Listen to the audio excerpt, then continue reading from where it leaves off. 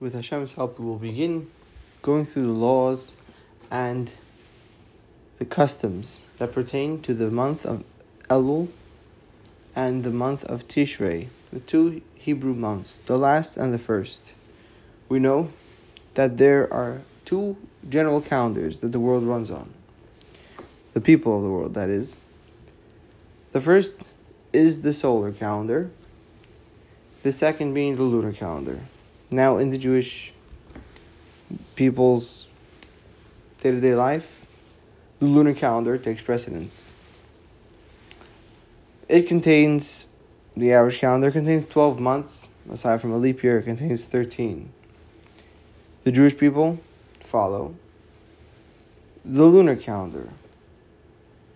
As you know, the moon receives all its light from the sun, so too the Jews receive all their sustenance and everything that they have from the Hashem, the creator of heaven and earth.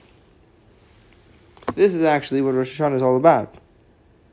As God willing, we will go through shortly.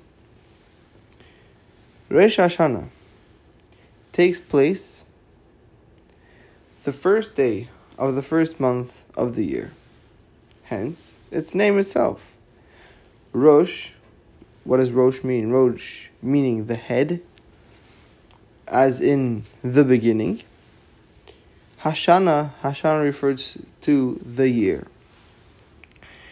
Now, in order to understand what Rosh Hashanah exactly is all about, we have to learn a little bit about the month that precedes the month of Tishrei, which is where Rosh Hashanah is situated, the month that it is in, and that month that precedes the month of Tishrei is known as the month of Elul. The month of Elul is used as a preparation for the month of Tishrei. Now, there are multiple things that we do throughout the month of Elul, and God willing, we will go through that each one. The month of Tishrei is most notable for the grand days of the year, the high holidays, known as Rosh Hashanah, and 10 days from the first day, 7 days after, as God willing we will get to, is known as Yom Kippur, the fast day, the day where no work is done, just like that of Yom Kippur. We do not eat, we do not drink, and we pray. We will get through that when we get there. God willing, with Hashem's open and outstretched arm, I will do my very best to use the blessing that Hashem has bestowed upon me to go through and to explain what is written in the books, be it the books of tradition, be it the books of the law, known as the Shulchan Aruch. God willing, I won't make up anything of my own. What we will go through is the ins and the outs, the do's and the don'ts for the coming holidays. However, we will begin with the Book of Customs, from which we will, God willing, get a little insight and understanding about this prestigious month, the month of Elul, and how much more so, the great month of the month of Tishrei. Let us begin. Number 1. The month of Elul is known as the month of mercy. Simple enough. Number 2, the second thing that the month of Elul contains is that in this month,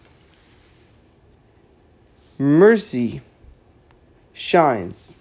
This month of mercy, shines the 13 attributes of mercy. What that is, we're not going to go into the entire explanation of what the 13 attributes of mercy are. Number 3, as well, in this month, the month of Elul, the gates of mercy are open for all who wish to approach the sanctions,